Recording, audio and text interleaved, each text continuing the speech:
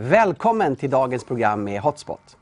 Idag tänkte vi samtala om ett ord som allt oftare nämns i samhällsdebatten, och det är ordet social rättvisa. Vad är det för någonting? Och vad har vi kristna gjort genom historien i fråga? Och vilka är de nya rörelser som kallar sig för social justice-rörelsen? Vilka är de? Vilka är deras rötter och hur ser de på samhället och grupper? Till min hjälp idag till att svara på de här frågorna har vi idag Stefan Gustafsson, föreläsare, författare och grundare av Apologia. Nu kör vi! Hej Stefan! Hallå! Välkommen hit igen! Tack så mycket, roligt Du att vara har varit här. här tidigare på serien om postmodernismen. Just det. Och jag tänkte för de tittare som inte har tittat på de tidigare programmen, presentera kort vem du är, Stefan. Jag är ju uppenbarligen skåning, kan man ju höra på dialekten. Jag är teolog till min utbildning. Jag har jobbat väldigt mycket med undervisning och med evangelisation, inte minst i studentvärlden. Och nu leder jag ett apologetiskt arbete som heter Apologia, Centrum för kristen apologetik. Och det här konstiga ordet apologetik, det betyder ju att försvara. Att förklara och försvara en uppfattning, och i det här fallet förklara och försvara den kristna tron. Härligt, kul att ha dig här. Och vi tänkte idag samtala om en fråga som jag nämnde, social rättvisa. Och det här är ju ett fenomen som sveper över hela västvärlden, inte minst engagerar många unga människor.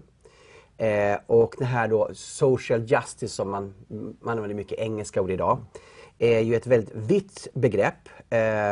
Och många vill ju då engagera sig i sociala rättvisefrågor.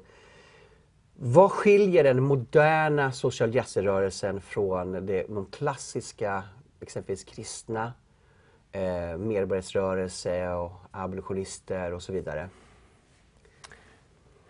Man kan väl börja med att säga att det är något väldigt intressant det här att vi människor har en förmåga att skilja rättvisa och orättvisa.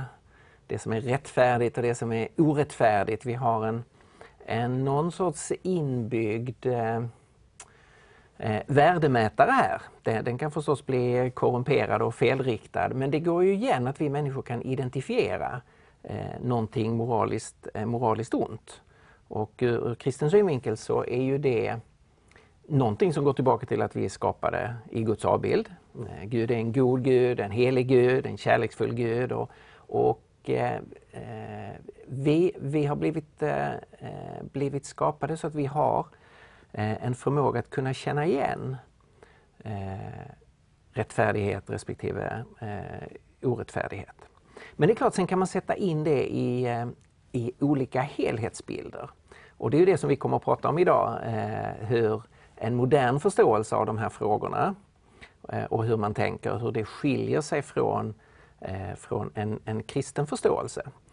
Och det handlar ju om att man har olika syn på människan, olika syn på verkligheten och förstås om man tar med Gud i bilden eller inte. Just det. Om vi ska börja med den kristna synen på social rättvisa. Vad har de kristna gjort rent historiskt? Och kanske ännu längre tillbaka, vad säger Bibeln? Det finns väl framförallt i Moseböckerna talas väldigt mycket om hur man ska behandla änkan och skuldavskrivningar, hur man ska behandla fattiga och främlingen och så vidare. Ska vi börja först med kanske Gamla testamentet och även kanske Jesus och sen komma kring lite historien om vad kristna har gjort? Det är en stor fråga, men vi försöker någorlunda kort svara på den frågan. Ja, det är ju väldigt slående om man läser Moseböckerna och förbundet som Gud har med Israel, att där regleras ju förhållandet mellan Gud och människa och hur människan kan komma rätt i förhållande till Gud och få sin synd förlåten. Men sen finns det också väldigt mycket undervisning om hur man ska relatera till varandra Och då inte minst till hur man ska förhålla sig till den som har det svårt. Den som saknar privilegier man själv har i form av materiellt välstånd eller hälsa eller möjligheter på olika sätt. Och det är alldeles uppenbart att det där är mycket viktigt för Gud. Därför att varje människa är skapad i hans avbild och älskad av honom. Och sen ser man ju då att profeterna, de hela tiden återknyter till det här därför att Israels folk i så många situationer valde att ignorera den här undervisningen. Alltså den syndfulla människans naturliga impuls då att sätta sig själv främst, att få att lyckas ignorera lidandet runt omkring en. Och profeterna kritiserar ju det stenhårt. Hur prästerskap blir korrumperat, hur man säljer den fattige för ett par skor, hur man förtrycker de svaga och så vidare. Så där finns ju en mycket stark liksom uppgörelse med orättfärdighet och orättvisa. Och Jesus fortsätter ju i den traditionen kan man säga. Han är ju inte en profet, han är någonting mycket mer, han är Guds son. Men han har ju också undervisning om den fattige, om generositet och stenhård, sylvass kritik mot det hårda hjärtat, den som inte bryr sig om sin nästa. Precis, och där har vi liksom det dubbla kärleksbudet som då både finns i Gamla testamentet, som Jesus själv säger att det här sammanfattar hela Gamla testamentet, att du ska älska Herren din Gud av hela ditt hjärta, av allt ditt förstånd, av all din kraft och all din själ och din nästa så som dig själv. Att Guds relationen och relationen till människor, det hänger ihop. Ja, just det. Man kan inte separera. Nej, precis. Man kan inte separera dem. Kärleken är liksom det drivande i den kristna tron, kärleken till Gud. Och förstås, före det hans kärlek till oss. Och sen kärleken till vår nästa. Och att göra mot andra som man önskar att de ska göra mot en själv. Hur har då kristna levt upp det här idealet? Och då tänkte vi, det kan finnas självklart dåliga sidor vi har gjort i historien, men låt oss ta den positiva sidan. Vad har vi jobbat för? Hur har vi uttryckt det här dubbla kärleksbudet i förhållande till just vad vi kallar för rättvisefrågor? Ja, det är viktigt att kunna vara ärlig och realistisk och se själviskhet och korruption och mörker som har funnits i sammanhang som har burit Jesu namn. Men man måste också kunna se hur det utifrån förkunnelsen av evangeliet, utifrån Guds ord och utifrån den kristna kyrkan, att så väldigt mycket har hänt på de platser och i de kulturer där det här har fått prägla människan och människans sätt att tänka och se på sin omgivning. Så vi kan ju se redan i den tidiga kyrkan och sen framöver hur kristna har sträckt sig ut mot de som är sjuka, mot de som är svaga. Hur man lyfte... De fattiga, Paulus hade ju flera då insamlingar till de fattiga i Jerusalem. Just det, så man hjälpte ju varandra mellan församlingar och det känner vi till flera konkreta situationer där då till exempel församlingen i Jerusalem hamnade i nöd och man samlade in pengar. Men man sträckte sig också ut till människor utanför församlingen. Och det här noteras av antika författare att den kristna gemenskapen är annorlunda. De bryr sig om sig varandra i gemenskapen, men de gör någonting ännu mer. De bryr sig om de som är utanför. Och det här gjorde att den kristna gemenskapen blev väldigt attraktiv för grupper som annars var förtrampade. För slavar, för sjuka, för kvinnor. Man såg hur de kristna lyfte barnens situation. I romarriket så oönskade barn kunde man bara lämna på gatan eller sätta ut i skogen. Och då var kristna där och tog hand om de barnen och gav dem ett hem och en framtid. Man kan se hur slaveriet, som ju har varit en plåga genom hela mänskligheten kan man säga efter syndafallet och i många olika kulturer. Efterhand som den kristna evangeliet förkunnades så pressades också slaveriet bort och gradvis försvann. Det kom tillbaka sen med den transatlantiska slavhandeln. Men det fanns impulser i den kristna tron att motarbeta det här. Jag tänker ju bara på i Sverige så kom ju kristendomen kring 1000-talet. Och jag tror att det var på 1200-talet, då i princip fanns det ingen slav. För att de rika blev ju då kristna och de frigav sina slavar.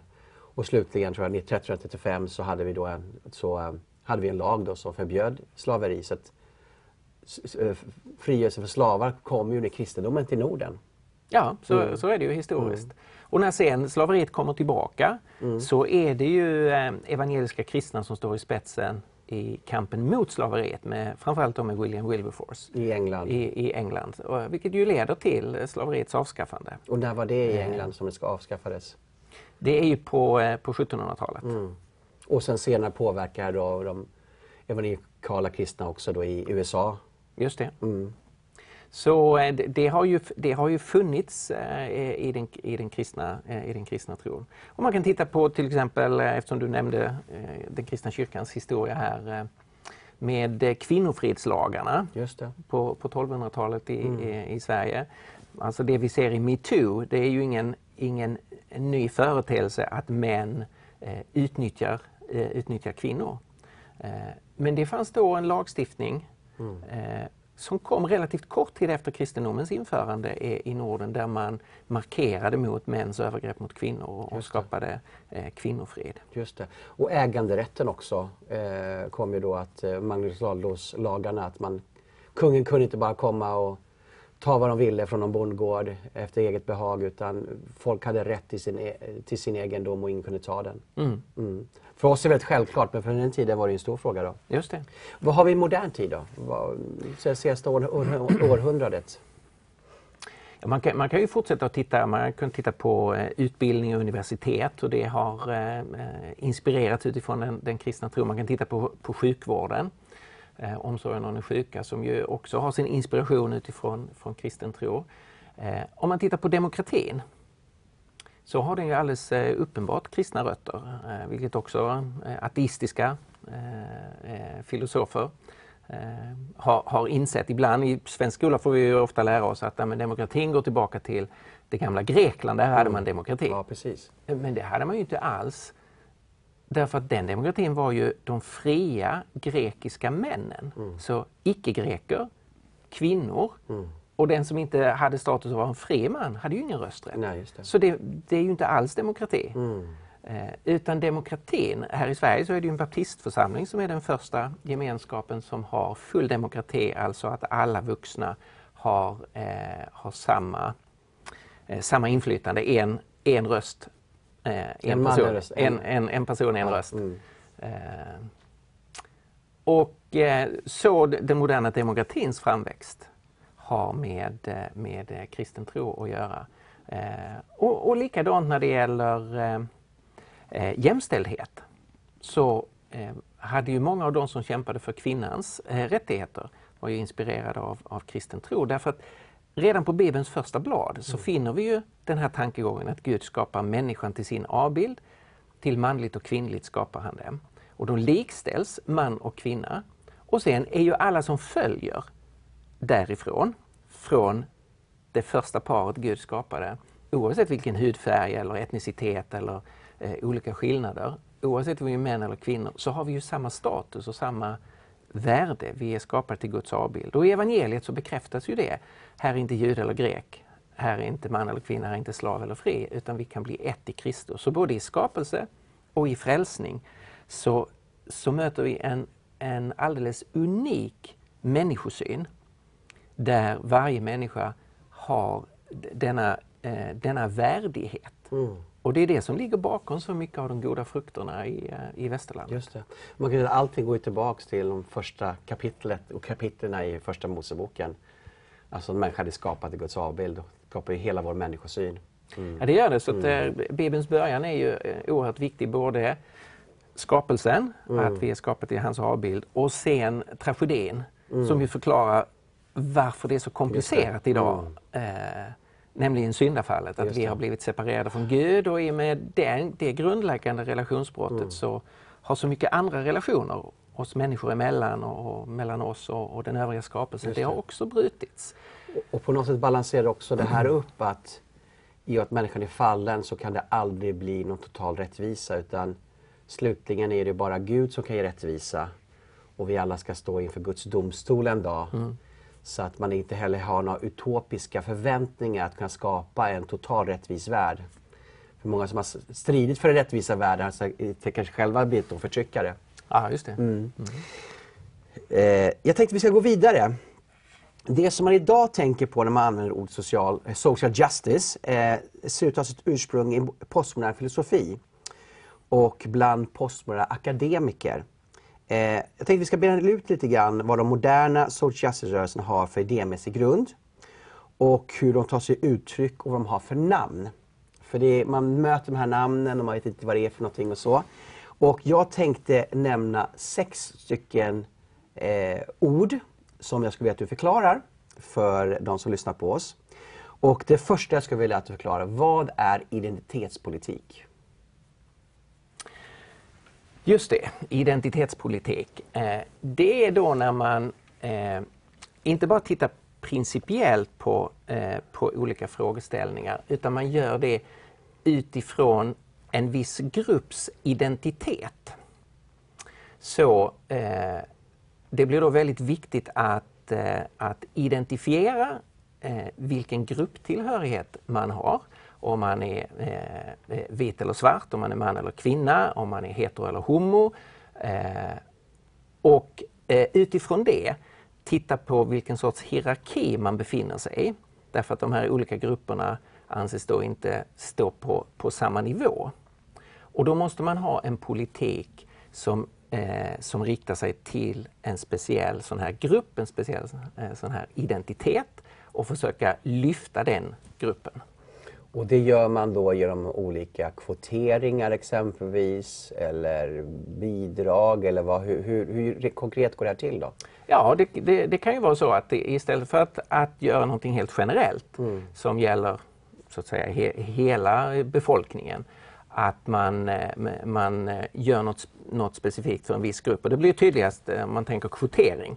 Att det ska ett visst antal kvinnor eller ett visst antal personer av en viss hudfärg.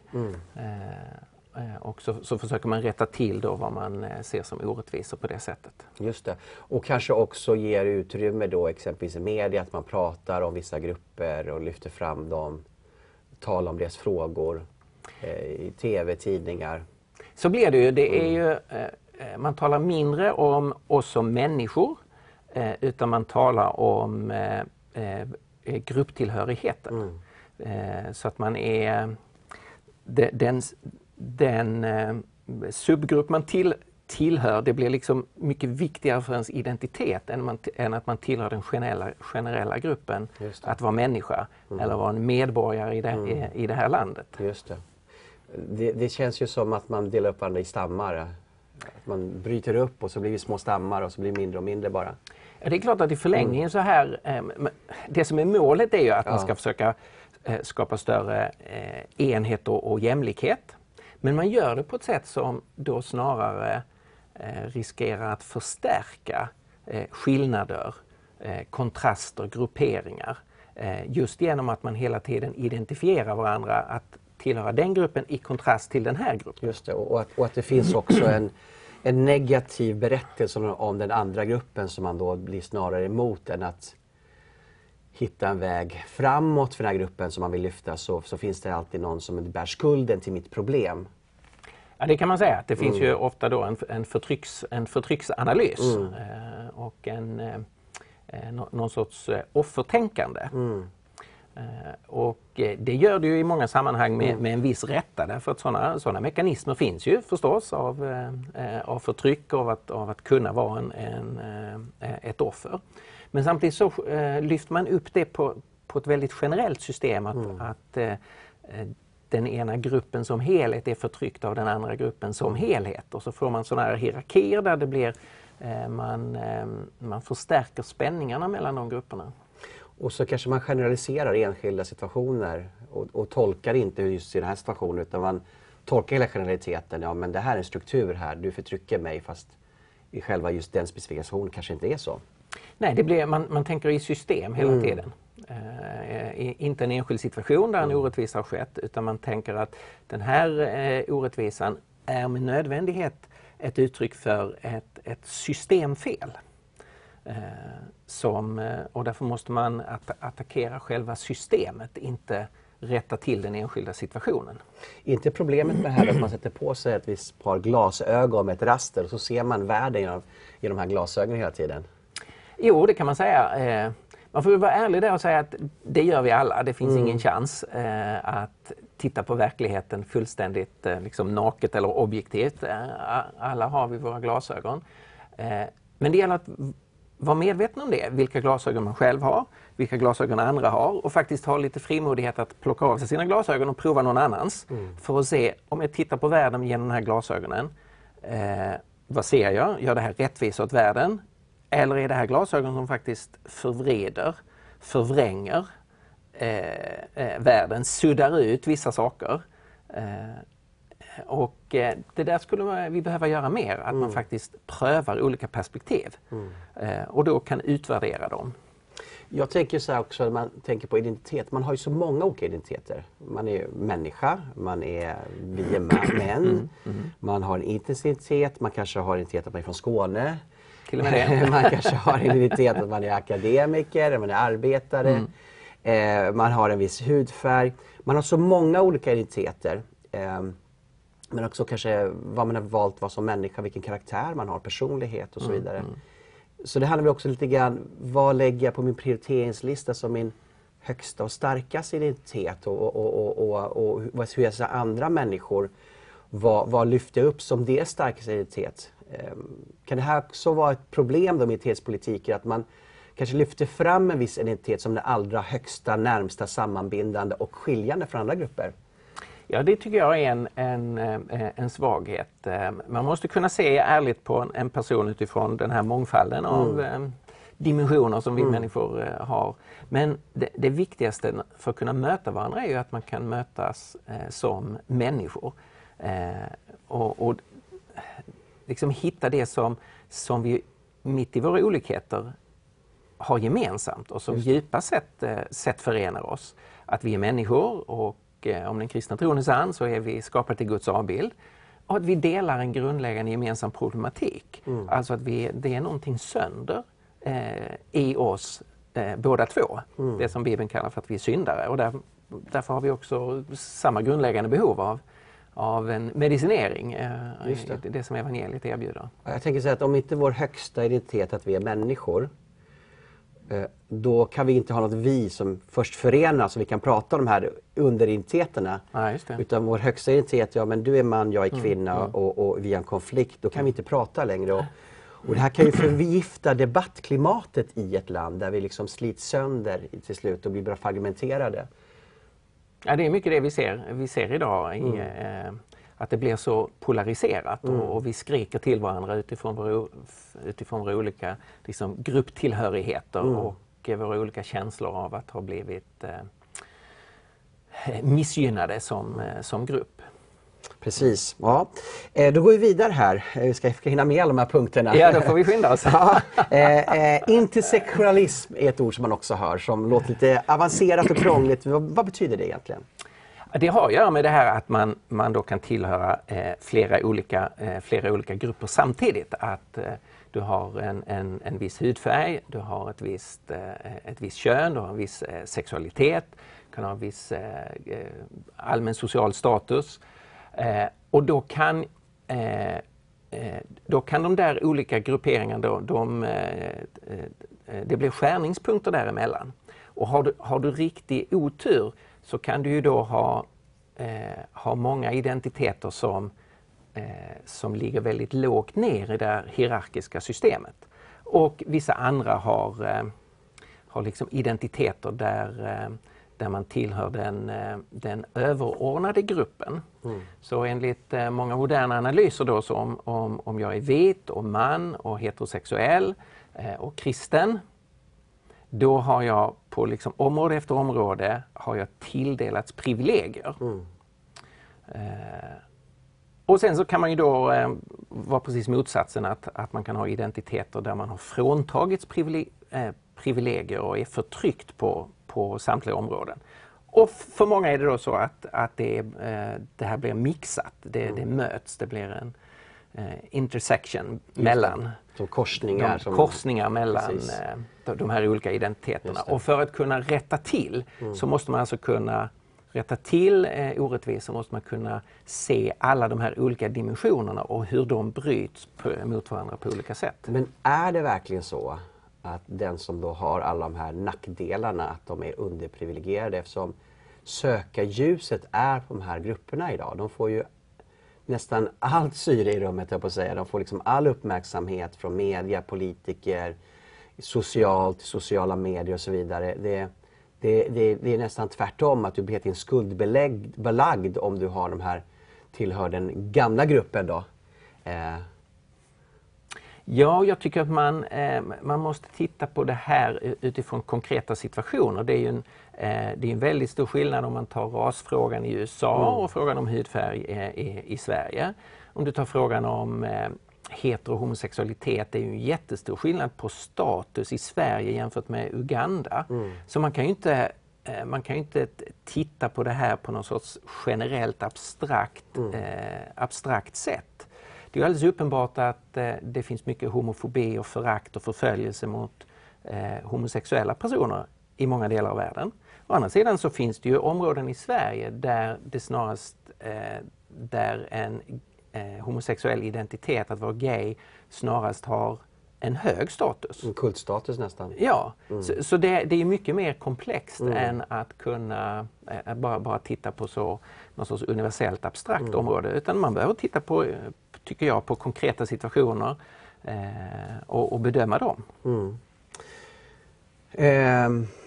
Tänker också på intersektionalismen, så en annan bit i det här då, att man har olika identiteter som möts, är ju också att de här olika grupperna då faktiskt jobbar ihop. Jag tror vissa människor undrar, för om det är en parad någonstans så ser man en BLM-flagga och så ser man en Palestina-flagga och så ser man en regnbågsflagga. Hur hänger det här ihop? Vad ligger bakom att det kommer samman oftast? Jag såg en man igår som gick i burka. Det var en man i burka och en regnbågsflagga. Och en Antifa-flagga. Nej, men den personen har jag ännu inte träffat. Men, ja, alltså om man ska titta på de liksom rötterna riktigt långt tillbaka, och det tror jag man måste göra för att förstå det här, så går faktiskt rötterna tillbaka till Karl Marx och till marxismen. Kan vi hålla på den? För den är väldigt intressant. Vi kommer tillbaka till det. Men om du bara kort tar det här med hur kommer de här grupperna förena sig? Ja, det är en del av svaret kanske? Delvis är det ett del av svaret. Men det enkla svaret här är ju att det förenas i en förtrycksanalys. Alltså att uppfattningen då att palestinier är förtryckta av Israel, att muslimer är förtryckta både av den sekulariserade världen och kanske av kristna här i västvärlden, alltså av islamofobi. Att hbtq-personer är förtryckta av heteronormativiteten. Så att den här personen kunde ikläda sig allt det där, det har att göra med att alla de här olika identiteterna, det går då att beskriva dem som att det är en förtryckt grupp som är förtryckt av antingen majoriteten eller av en starkare grupp. Just det. Och då kommer de samman för att bli starkare tillsammans. Ja, just det. Och man har liksom en gemensam kamp mot orättfärdigt förtryck, fast det förtrycket är då på olika områden. Just det. Min fiendes fiende är min vän. Just det. Queer-teori, kan du kort nämna också vad det är för någonting? Queer-teori, det står ju då i motsats till heteronormativitet. Alltså det som i de flesta sammanhang har varit självklart, att människan finns i två versioner, manligt och kvinnligt, och vår sexualitet är då riktad mot det motsatta könet och ska uttryckas i en relation. mellan man och kvinna. Och det är liksom normen för sexualitet. Queer är ju då att göra uppror mot den normen och säga att vår sexualitet kan se olika ut och kan inriktas mot och uttryckas på olika sätt. Så en man kan uttrycka sin sexualitet i relation till andra män, kvinnor till andra kvinnor. Det behöver inte vara monogamt, att det är exklusivt mellan två personer. Det kan vara polygamt du kan leva i polyamori, att du har flera samtida sexuella relationer. Ditt biologiska kön, att din kropp ser ut som en man, behöver inte betyda att din inre person är en man, utan skulle kunna vara en kvinna. Så queer är ju upplösningen av just det heteronormativa, att det finns två versioner, två sexualiteter så att säga, och att det normativa är att de två ska mötas. Det är det normala, normativa, normala. Och det andra är abnormala. Utan allting, det finns inget normalt egentligen. Nej, det kan man säga. Man suddar ut gränserna och gör det här flytande, och du kan röra dig över ett fält helt fritt. Så det finns ingen biologi som ska hindra dig. Och det finns inga normer, värderingar, principer som ska hindra dig. Utan du är en individ som på det här området fritt kan antingen känna efter vad du är, alternativt själv identifiera vad du är. Det är ju två lite olika nivåer. Antingen att man tänker sig, här inne någonstans finns vad jag är, så nu ska jag känna efter vad jag är och sen leva ut det. Alternativt, du är ingenting. Absolut ingenting. Och du gör det. Men ditt uppdrag är att göra det. Att definiera vad du är och sen leva ut det. Men det viktiga här är då att oavsett vad du hittar där inne eller vad du definierar dig själv som, så finns det inga normer för hur det sen ska levas ut. Och det här går ju tillbaka till tankar då, det är att kön är en social konstruktion. Jag konstruerar mitt kön. Och det går tillbaka till att det inte finns något rätt eller fel, och det finns ingen sanning som är en postmodern idé. Det kan man säga. Vi är inte skapade. Alltså om du har tanken på en skapare, så finns det ju då en avsikt, en design. Någon har först tänkt ut, okej, jag ska göra människor, de ska vara man och kvinna och de ska komma samman. Så tar du bort skaparen, så öppnar du ju fältet för att vi kan konstruera själv. Och man kan tänka, okej, det vi är nu, det är konstruerat av vår sociala omgivning. Vi har fått det här sättet att tänka om män och kvinnor. Det har vi fått från våra föräldrar och från samhället. Så det är en social konstruktion, inte en följd av vad Gud har tänkt eller av biologiskt vad vi är, utan det är det sociala samspelet som har gjort det här. Och då kan man göra om sig själv. Då kan man försöka förändra det sociala samspelet så att någonting annat framträder. Och det betyder att det finns ju ingenting naturligt för en pojke som är född biologisk pojke eller flicka. Och det är kanske därför man också uppmuntrar då pojkar att leka med flickleksaker och tvärtom. Just det. Så att, man tänker ju att vi blir män och kvinnor, det är inte någonting vi är. Vi föds liksom inte som. Det finns inga biologiska impulser som gör det att vi beter på ett visst sätt. Nej, just det. Fast det ändå är så när vi har barn, allihopa som har barn, så har vi sett att det är så. I princip. Det ligger ju bakom det här extrema som vi har läst om, att vissa föräldrar avslöjar inte det biologiska könet för omgivningen eller för farmor och farfar och mormor och morfar och så. Därför att man vill inte att människors, liksom hur vi socialt interagerar på något sätt ska påverka. Vi har ett speciellt ord för, jag minns inte vad det är för någonting. Just att man bekräftar könet före då. Okej, vi kan gå till nästa punkt då, och det är ju då kritiska rasstudier. Det här har uppstått i USA men också har börjat påverka i Sverige, fast vi har en helt annan historia.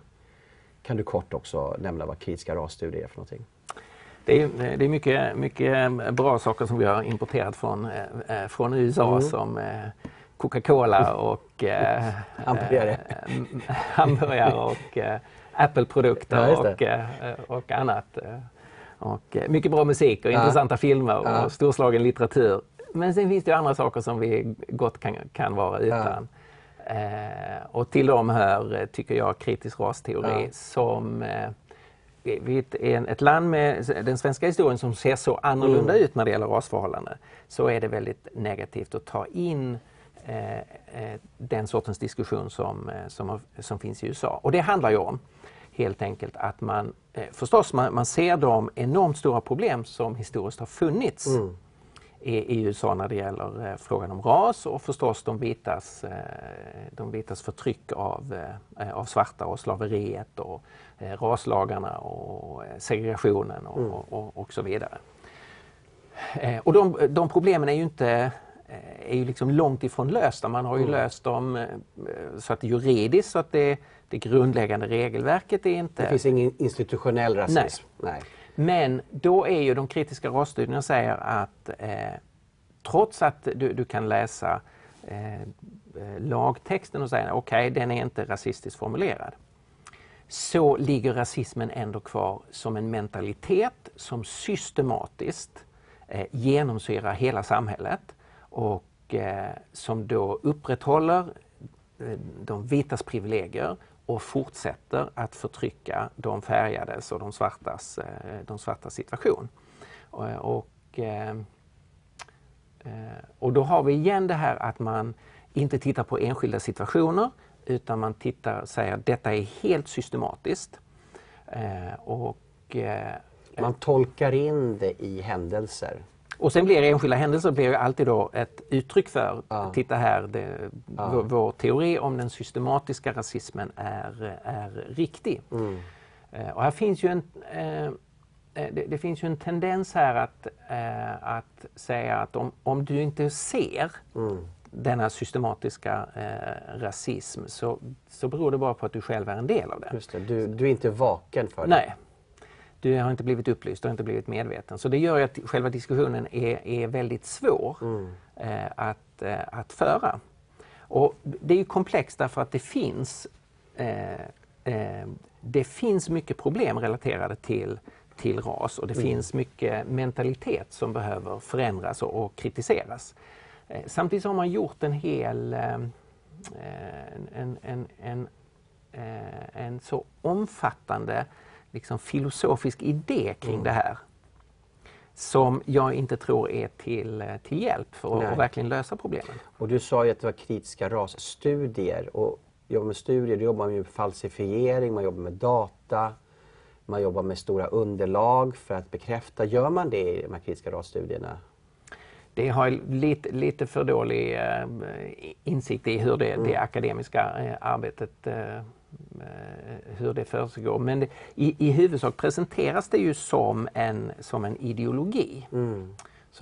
Inte som en vetenskap, det är en ideologi. Det är en ideologi, ja. Det är ett sätt att se världen på. Postkoloniala studier, det låter ju väldigt märkligt för oss i Sverige att prata om det. Men man talar även om det i Sverige. Fast vi inte haft några kolonier med någon liten ö i Västindien. Vi bara kan kort nämna det också. Ja, det är en del av samma sorts förtrycksresonemang. Alltså man tittar på det förfärliga med kolonialiseringen och vad västerlandet gjorde mot så många länder. Och man menar då att även om nu länder i Afrika till exempel har blivit fria från det direkta inflytandet från västländer, så fortsätter utsugning och förtryck, och det västerländska välståndet är byggt på både historiskt att man kolonialiserade många länder, och fortsatt har liksom ett överläge där man utnyttjar den situationen, den positionen, och därmed förtrycker de länderna. Ja, mycket skuld här på europeen. Genusvetenskap, vad säger du om det? Det här är ju ett jättestort ämne, men vi bara tar det lika kort som de andra. Och då, vi har egentligen redan varit inne på det. Genusvetenskap är ju att könet är socialt konstruerad, det som vi ofta kallar för könsroller, alltså hur vi agerar och tänker om manligt och kvinnligt. Men det skiljer sig mot queer, därför att queer har ju med sexualiteten att göra, och det här är då bara mer mellan könen. och det har med vårt rollspel, hur vi tänker vad är maskulint, vad är en man, vad är en mans uppgift, vad är kvinnligt, vad är kvinnliga egenskaper, vad är en kvinnlig roll och hur det då är socialt konstruerat, och att det går inte att säga någonting utifrån från biologi eller från essens, alltså att vi skulle vara i vårt fall då män och andra skulle vara kvinnor på något essentiellt sätt, på något liksom, faktiskt verkligt sätt, utan det är enbart konstruerat. Just det. Nu har vi rört oss vid alla de här olika namnen. Nu ska vi gå lite djupare, Stefan, och se vad är rötterna till? Vad liksom, om vi går tillbaks 50 år eller 100 år, eller hur långt bak ska vi gå för att vi ska hamna där vi är idag? För många människor, för mig och för många människor, tycker man det här känns lite främmande. Jag förstår inte hur de tänker. Jag kan förstå till en viss del hur man tänker, men det är ganska fundamentalt olikt hur många i Sverige tänker av vanliga människor.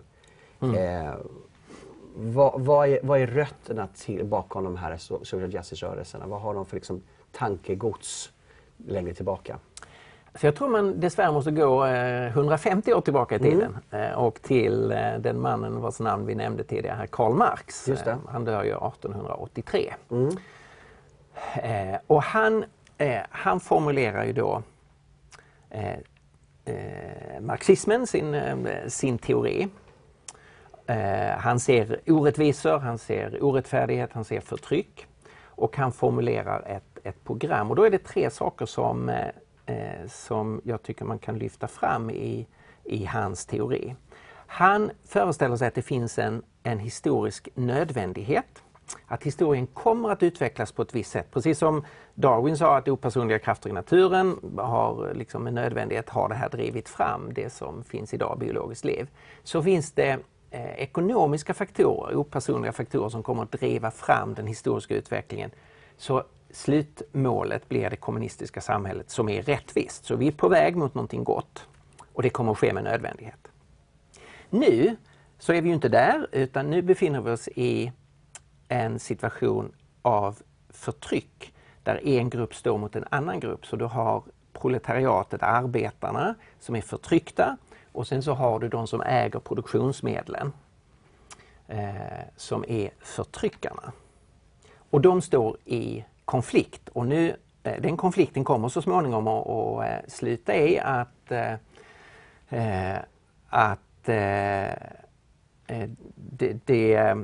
konflikten är löst och vi har fått det kommunistiska samhället. Men innan dess så måste arbetarna förenas och hjälpa till i den historiska utvecklingen genom en revolution, att störta förtryckarna innan det här goda samhället kan komma.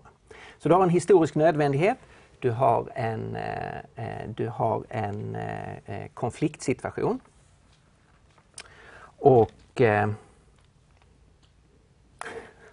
nu står det stilla i mitt huvud.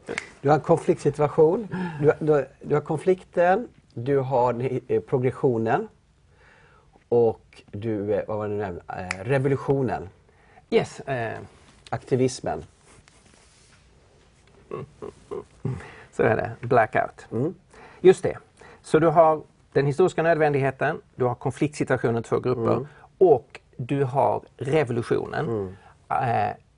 Alltså att konflikten kan lösas inte genom reformer, gradvisa förändringar, utan genom att systemet omstörtas. Det är de 3, skulle jag säga, för vårt samtal viktiga grundläggande punkterna. Och de här skulle jag säga att vi känner igen idag. Alla 3. Alla 3. Därför att människor säger så här: om du inte tänker som vi så är du på fel sida historien. Historien rör sig med nödvändighet mot det här som vissa säger då. Så har du en annan uppfattning så det är redan passerat, för med nödvändighet kommer det att bli så här. Och allting blir bättre. Det kan inte bli sämre. Nej, på sikt kommer det att bli bättre, så att vi rör oss mot det som är bättre. Nu befinner vi oss i en konfliktsituation, men nu har man då utökat antalet konflikter, så det är inte bara arbetare och de som äger produktionsmedlen, Utan nu är det alla de här olika grupperna som vi har nämnt. Det handlar om konflikter kring ras och sexualitet och kön. Och gemensamt för alla är att de är förtryckta. Och där finns ett förtryck. Det finns underprivilegierade. Förtryckare och förtryckta. Och det här kan inte åtgärdas genom att titta på hur kan vi reformera det här och gradvis göra det bättre, utan systemet är så ruttet så att hela systemet måste förkastas för att någonting nytt ska kunna framgå. Hela samhället, eller? Ja, i grunden. Och det här brukar man kalla för kulturell marxism.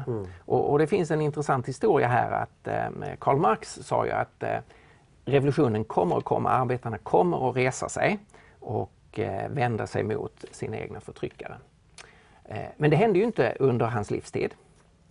Det hände sen i Ryssland kan man säga, där samhället och staten och kyrkan, det var svagt och korrumperat och där föll det samman. Men marxister i Europa såg att det här kommer inte hända i Europa. Man försökte i Tyskland 1919. Men man fick inte folket med sig och man fick inte med sig folk i England och så. Och då är det en italiensk marxist, Antonio Gramsci, som sitter i fängelse. Han dör 1937, han fängslas under Mussolini. Och han inser att Marx här har fel. Det kommer inte att fungera i Europa. Utan man måste infiltrera de kulturella institutionerna därför att de håller emot. Och vilka institutioner var det som Antonio Gramsci nämnde? Det är ju det är familjen, det är utbildningssystemet, det är kyrkan, det är media, det är civilsamhället. Så det finns ett antal sådana här pelare som håller emot för revolutionen. Och då tänker han mer som en trojansk häst, att man måste få in de marxistiska idéerna på varje område i kulturen. Just och sen kan det ske en revolution. Och Antonio Gramsci talar ju om kulturell hegemoni. Och hegemoni betyder väl att alla de här institutionerna påverkar en enskilda människa så att den tänker på ett visst sätt. Just det, och skapar en enhetlig inställning, det blir en hegemoni att bevara samhället som det är nu och möjligen då reformera det, förändra det gradvis. Men man håller emot för den revolutionära liksom, analysen och idén. Och då tänkte man göra en kulturrevolution genom att påverka alla de här institutionerna. Ja, när Gramsci han skriver anteckningar då på 30-talet i fängelset. De publiceras inte förrän på 50-talet. Men får sen jättestor genomslag. Så marxister antar det här tänkandet. Att det kommer inte bli en militär revolution. Utan vi måste göra en kulturell revolution. Just det. Och det är det man kallar för kulturmarxism, eller? Det kan man göra. Det kan man göra. Och det är en radikal ung tysk student som myntar det här begreppet den långa marschen genom institutionerna. Precis. Alltså istället för att tänka en militärmarsch där man militärt störtar samhället så ska man göra en lång, för det här kommer att ta tid, en lång marsch genom de kulturella institutionerna. Just det, det är man kan för entrism då, att man går in i befintliga och tar över. Ja. Och det här hade Rudi Dutschke, va? Ja. Precis. Ja. Och då kan man gradvis förändra. Och då blir den akademiska världen blir då ett nyckelområde med akademisk aktivism. Att akademiker inte längre forskare som bara kartlägger verkligheten och försöker förstå verkligheten, utan de blir politiska aktivister. En känd person för det är Herbert Marcuse, han tillhör det som man kallar för Frankfurtskolan, som väldigt tydligt, han var marxist och var då känd som akademisk aktivist. Och det här ser vi ju väldigt mycket i vår tid. Verkligen. Hur den akademiska världen blir aktivistisk. Så man har ju satsat på den akademiska världen, man har satsat på media, och journalister är ju i väldigt hög grad aktivister. Och man har oftast satsat på socialarbete, socialhögskolan, och sen kunna arbeta med socialt arbete. Politiskt har man undergrävt familjen genom att staten ska då ta allt större ansvar för barnuppfostran eller för barn och för barnuppfostran. Så får man den kulturella marxismen. Har de lyckats? Ja, de har ju det. Är det på väg att lyckas? De har ju i väldigt hög utsträckning lyckats. Alltså...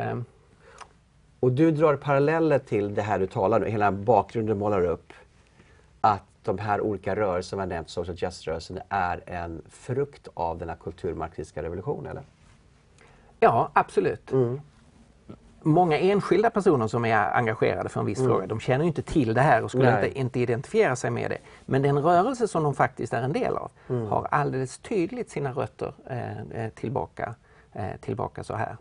Och här finns ju då en jätteviktig fråga, nämligen frågan om revolution eller reformism. Just det. Alltså att så väldigt mycket av den kulturella marxismen och social justice-rörelsen, de ser ju på hela systemet som så ruttet att det går inte att förändra. Vi måste omkullkasta alltihopa. Det är systematiskt. Jag tänker på, jag har sett en del demonstrationer från USA nu under Black Lives Matter. Så har de ropat, vad brukar de ropa nu? Inte change the system, but vad har de sagt? Destroy the system. Alltså vi ska ha ner systemet. Vi ska förändra allt. Revolutionen är här nu, har de också ropat, har jag sett. Och det är precis det du uttrycker. Just det. Och det där är en väldigt... man kan säga här är en stor ironi och här är en stor fara. Ironin är att detta ropar man då ner med systemet i den kultur som man nu får säga är den främsta kulturen i hela världshistorien när det gäller frihet, jämlikhet, välstånd. Där rasismen är mindre än i alla andra kulturer tidigare. Och det betyder inte att det inte finns problem. Det finns problem. Men att förkasta hela systemet, det är väldigt ironiskt. Just det. Den stora faran är att det är mycket enkelt att riva ner någonting. Och hittills, om man ser på radikala revolutioner, de förstör någonting. Men sen inte bygga upp. Nej, sen går man ju omkring i ruinerna. Ja, det känns ju ibland som att som en familj, de mest bortskämda barnen är de som också gnäller mest. Ja, just det. Så kan det vara. Men jag tänker på det du nämnde här just nu. Jag fick till med bilden här att det här social justice-rörelsen är som ett isberg. Va? Ovanför vattenytan, det vi ser är engagemanget för grupper. Under ytan ligger hela ideologin, hela filosofin, och då finner vi den här kulturmarxismen med Marx. Vi har då Gramsci, kulturrevolution och så vidare. Och det tror jag inte många människor förstår, vad ligger bakom det här. Och skillnaden också då mellan det kristna engagemanget för svaga grupper, utsatta grupper, går tillbaks till det här människokärlek, att alla människor är skapade till Guds avbild. Eller som Richard Wurmbrand, han sa en gång att när kommunismen störtas, då ska vi kristna vara där och skydda kommunisterna från folkets rättmätiga vrede. Alltså att även om han suttit i fängelse, de hade gjort alltså, så lever vi i en försoning ändå med vår omgivning. Medan det här kulturmarxistiska, det grundar sig i en kamp. Man ska störta någon, man ska förinta den andra gruppen. För de är bara ett problem och nästan en avhumanisering. Jag tänker så här att för mig som kristen så är det viktigt att vara beredd att omvända mig. Jag är medveten om svagheter jag har. Jag är medveten om att man kan vara blind för saker och inte se det som finns. Medveten om hur egna privilegier, att man kan osynliggöra dem för sig själv. Så därför så, för mig är det viktigt att jag vill gärna lyssna på den som säger att det här är fel, det här är orättvist, här finns en orättfärdighet, här är någonting som behöver förändras. Och där tycker jag att man ska vara både väldigt ödmjuk och väldigt medveten om att här finns det väldigt mycket att lära sig av andra människor och andra människors erfarenhet. Men jag tror att det är väldigt farligt att gå den här revolutionära vägen som i processen framåt skapar konflikt mellan grupper, ställer grupper mot varandra, skapar polarisering, skapar förakt, skapar i värsta fall då hat mellan grupper. Och om revolutionen lyckas lägger bara saker i ruiner. Och då är det här väldigt vackert det som du citerade här från Richard Wurmbrand. Att den kristna tron både utmanar mig att se orättvisor, att göra någonting åt det och att införa förlåtelse, försoning, kärlek. Här finns ju unika resurser i det kristna evangeliet när man går in i kampen mot orättvisor. Resurser som inte finns om du plockar bort Gud. Då försvinner detta med självrannsakan, att utmana sig själv också. Och detta med förlåtelse, försoning, söka upprättelse. Att se djupa sätt så hör vi samman du och jag, även om vi har haft en konflikt. Vi hör åtminstone samman på det området att vi är människor skapade till Guds avbild. Och därför så måste vi kunna sträcka oss ut mot varandra. Precis. Och det blir ju både den då som kanske är privilegierad och inte är privilegierad. Den som inte är privilegierad inser att ingenting kommer bli fullt rättvist. Jag tar på mitt ansvar, vad jag kan förändra i mitt liv. Och jag förlåter också. Och den som då kanske är i en annan ställning ser, som du säger, vad kan jag göra bättre? Hur kan jag förändras? Hur kan vi tillsammans gå framåt mot en bättre framtid tillsammans? Just det. Och jag tycker liksom det här förhållandet har vi också i Kolosserbrevet, Efesierbrevet, ett förhållande då mellan slaven och ägaren. Hur Paulus förmanar ägaren då att, på den tiden var det slavsamhälle då, att behandla väl, ge lön till arbetarna, till den som var arbetare, var inte en ögontjänare, arbeta med uppriktighet. Mannen, kvinnan älskar hustrun, hustrun respekterar mannen. Det fanns hela den här ömsesidigheten, hur bygger vi ett vi tillsammans? Och det finns ju så starkt i den kristna tron. Man kan säga att de människor som samlades runt Jesus, de kom ju från helt olika bakgrunder. Om man tar Nikodemus som tillhör det ledande skiktet, satt med i det styrande rådet i Jerusalem, en högre ståndsperson så att säga. Och sen många av de som följde Jesus som ju hade en bakgrund av fattigdom och sjukdom och problem. Och som hade fått korrumperade människor också. Och som hade fått en ny start i livet genom mötet med Jesus. Och de förenades i den kristna gemenskapen. Ja, det är vackert.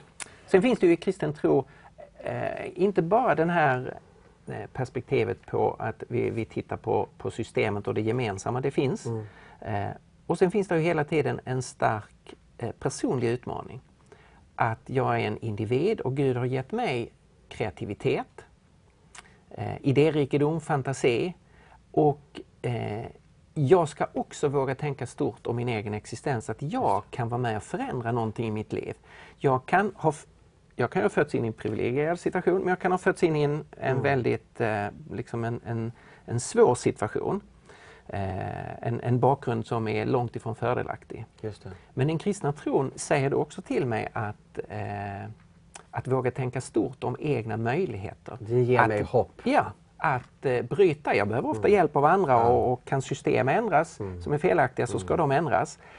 Men man tar inte bort individens ansvar och möjlighet. Och det är faktiskt, som du sa, någonting väldigt hoppfullt. Att jag har möjlighet att skapa någonting nytt utifrån mitt liv. Jag har ett ansvar, jag har en möjlighet. Och därför ska man faktiskt tänka stort om sitt liv. Fantastiskt, Stefan. Jag skulle gärna fortsätta jättemycket längre och jag har många frågor till. Men det hinner vi inte idag. Utan vi tänker att nästa vecka så skulle jag vilja sitta med dig och Per-Evert och samtala om ett ämne som är fortsättning på det här, och det är woke och cancel culture. Så vi träffas nästa vecka och pratar om det här då. Eller hur? Det gör vi. Jättebra. Så tack så mycket för att du har lyssnat tålmodigt och jag hoppas det här har varit upplysande för dig. Och du är välkommen tillbaka nästa vecka på Hotspot och vi kommer att tala om woke och cancel culture. Välkommen tillbaka.